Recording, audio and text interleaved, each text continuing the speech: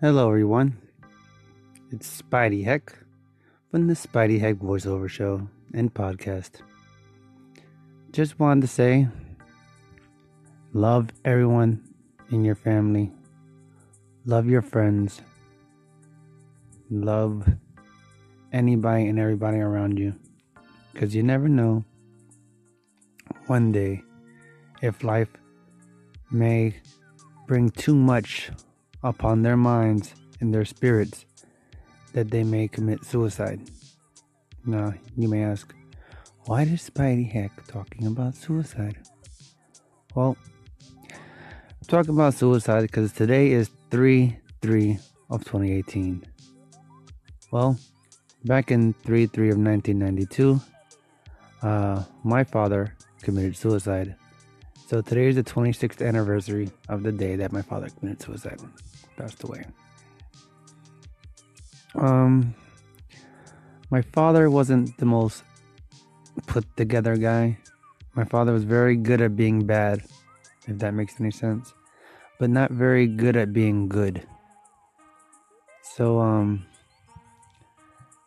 he used to do a lot of things. My father was like one of the biggest drug dealers in Orlando, if not the biggest in Orlando back at that time. And, or even before that, should I say, in the 80s into the 90s. But yeah, so him and my mother had gotten divorced around that time, and my father wasn't like the most best husband in the world. You know, he was a good dad to an extent, you know what I'm saying? And I got some more stories about that I could tell you guys, but we're not gonna get too far into it. But when I was a kid, I was in elementary school one time. I used to get in trouble from time to time. I wasn't that like a really bad kid. I just, mischievous kid from time to time. And my father got a letter from the school, and they were calling him up saying, hey, he's been misbehaving. We're going to paddle him, because mind you, this is back in the 80s. So my father's like, no, I'll take care of it. You know, nobody's going to put a hand on him but me. So it would have been probably better if the school paddled me rather than my father, because when I got out of school and he picked me up, I was going to go run to him like, hey, Dad, you come and pick me up. Little beknownst to me that I was about to get the most major ass whooping I ever got in my life. He basically picked me up and like held me back by one arm, because mind you, I was a kid, 5 or 6, and was beating me, profusely, like if I was a piñata. That's the best way I could put it, because he held me up in the air and was hitting me with his belt in front of the whole entire school. Now, mind you, these are the kids getting out of the school, going onto their buses and going home, and all they see is me lifted up in the air and getting the shit kicked out of me, So I lead into that story because from that, I guess you could say, I was a pretty straight arrow. I didn't really do much. I had my times where I would get into little troubles here and there. My father would give me other beatings, but never was that beating worse than that particular beating in particular, because he beat me so bad in front of the school, then got me home, and still wasn't done kicking the shit out of me. And he beat me so bad that he had left a big amount of bruises on my back, as well as a big, huge handprint on my back. I'm talking about, I don't know how the hell the guy beat me through my clothes and somehow still managed to put a hand mark on my back. But like I said, I digress. So that basically started my life as not going to do anything bad, not going to do anything major. So I didn't get into the drugs. I didn't get into trouble. I didn't go skipping school with friends. I didn't do any of that stuff, If I did skip school, it was after the fact that he committed suicide, not beforehand. But, so what it was the day that I was supposed to get my my driver's permit. I had just turned 15 in February, the month prior, because he died in March, obviously. I just said that already, March 3rd. So I had just turned 15, and I was supposed to get my driver's permit. Now, at the time, I was living with my father, but since my mother and him were going through the divorce, whatever, my mom took my sister and I stayed with him. But the days were too much for my father after that. After my mother and him were getting divorced, all his actions of being a bad husband finally much caught up to him. And his stability and his mental state weren't there anyway. So his mind deteriorated more and more and more into drinking and, doing popping pills. And, he basically, how he did it was he took he made sure I wasn't in the house. He told my mother, go with your mother for the night. I got to take care of something, whatever. And my mother and him were having a conversation, and he was like, oh, no, don't worry about it, whatever. And he was pretty much being like, okay, he was saying his goodbyes to my mother at that point. So we get home, and he's calling us up saying goodbye, telling my sister that he loves her, that goodbye, and he's going to kill himself, and telling me he's going to kill himself, and over the phone. And mind you, we didn't think my father was really going to do it. We just thought he was just talking crap. And what he did was he had the house all to himself. He had gotten a DUI prior, so that's another reason why he was sad. He couldn't drive around anymore, and that used to be his outlet. He used to go out.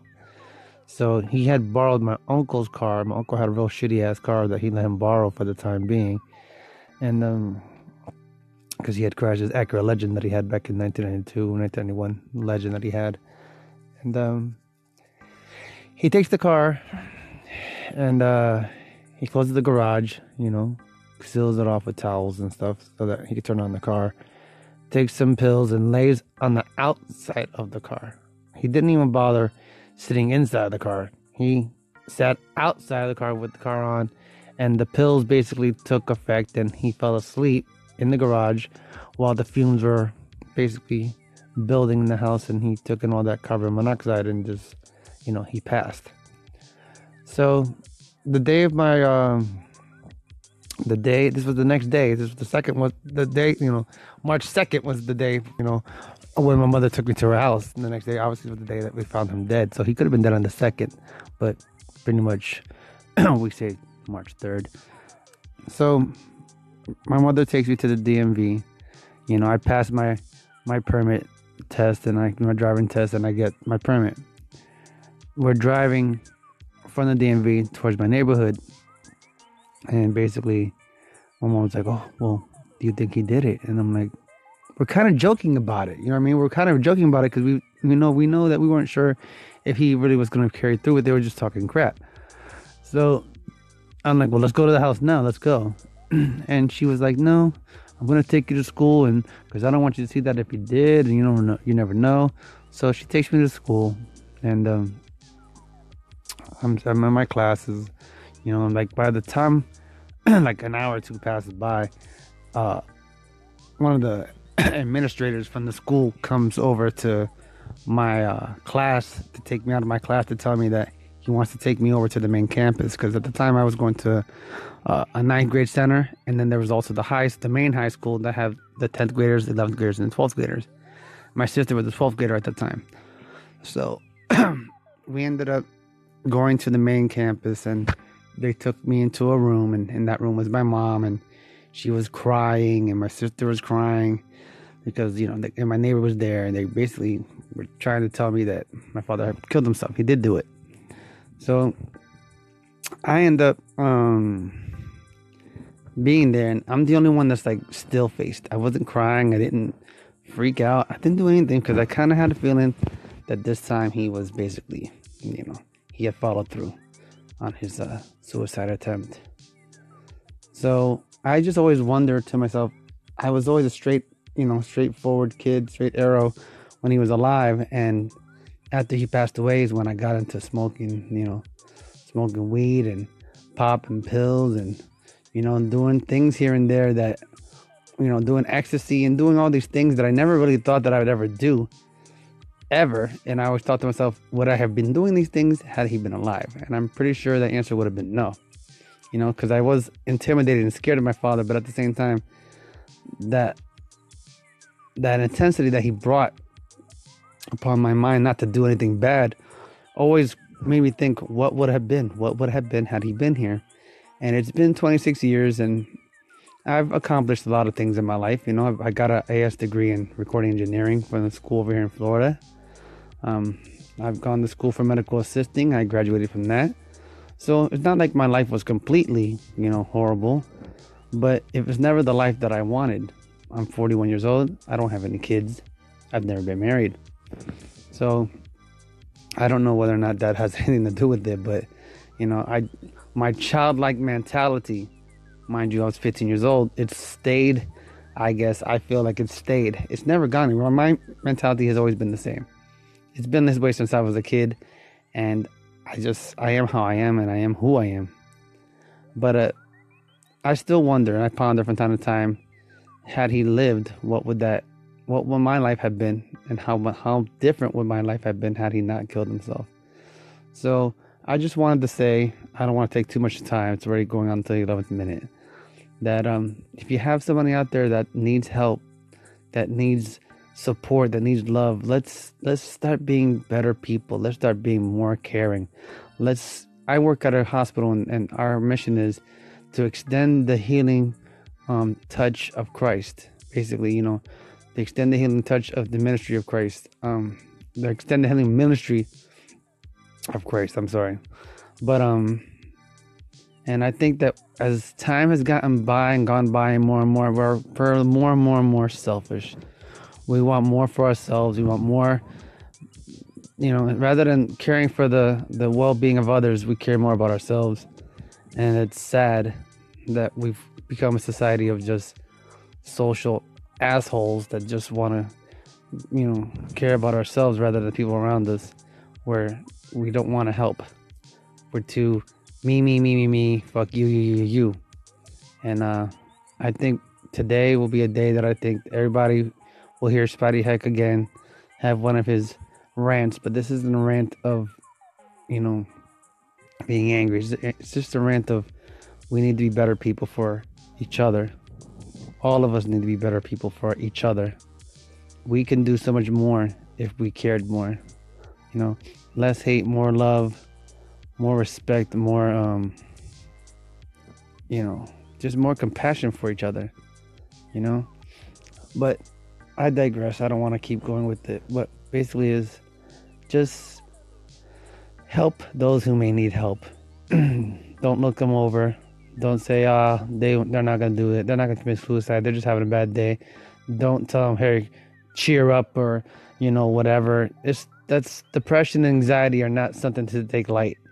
And the person that suffers from it, I suffer from it. So I sometimes have tendencies of wondering, am I going to follow in my father's footsteps? Now, my father killed himself at 43. I've made it to 41. So basically, I got 2 more years to either catch up to where he was at or to surpass it. So that's my goal. My goal is to surpass my father's age, because I was very suicidal, had very suicidal tendencies in my 20s and in my teens, from my teens into my 20s. My 30s, not so much. But the thoughts were there, obviously. They weren't never not there, but they were there and never followed through, obviously, or else I wouldn't be talking to you. But just be aware of your surroundings. Be aware of the people that may need your help.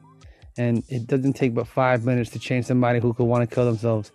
And you could be that difference. So if anybody ever needs help, get them the help they can possibly need. Help them a little bit. Send them to a counselor. Get them, send them to a suicide prevention number, something, because military, I have a friend of mine who's he's a vet, and he has a foundation for the soldiers who commit suicide, and because they come back from the war, they come back from wherever they come back from the military, and they see so much shit that they come back with post-traumatic stress, and they can't get work, and they end up killing themselves. So suicide, depression, anxiety are real. They're not just made up. They're not people just being grumpy. It's a real thing. So, just be there for people. But I'll leave that note off. My speaker just turned off, so that was that noise. But I'll leave this on a note where I say, God bless you all. Be strong. Be wise. Be helpful. And love one another, because we're all we got. So with that said, this is Spidey Heck from the Spidey Heck voiceover show and podcast. And I wish you guys a good morning. I apologize if this message may make you feel bad, or don't feel bad for me. It's okay. I'm all right.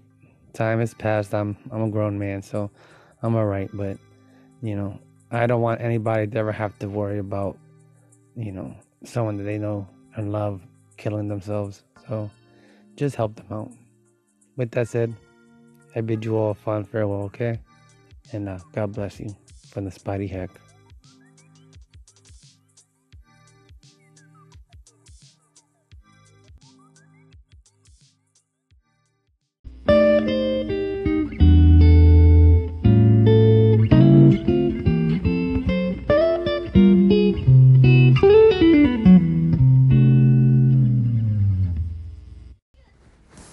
Yo, Spidey, what's going on, man?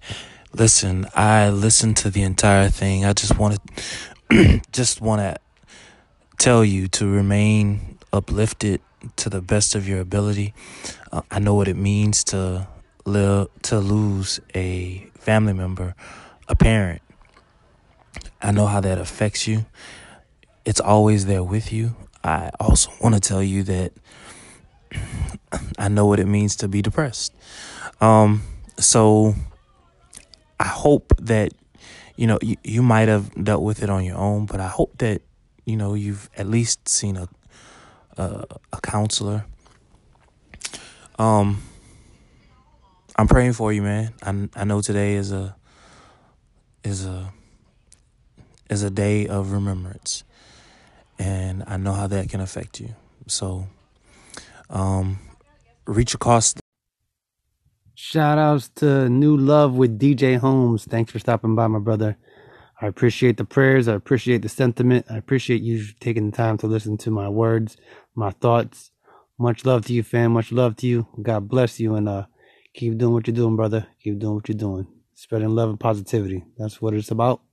And Spotty Heck appreciates you, man. Really do. God bless you. Spotty Heck. Voice over show.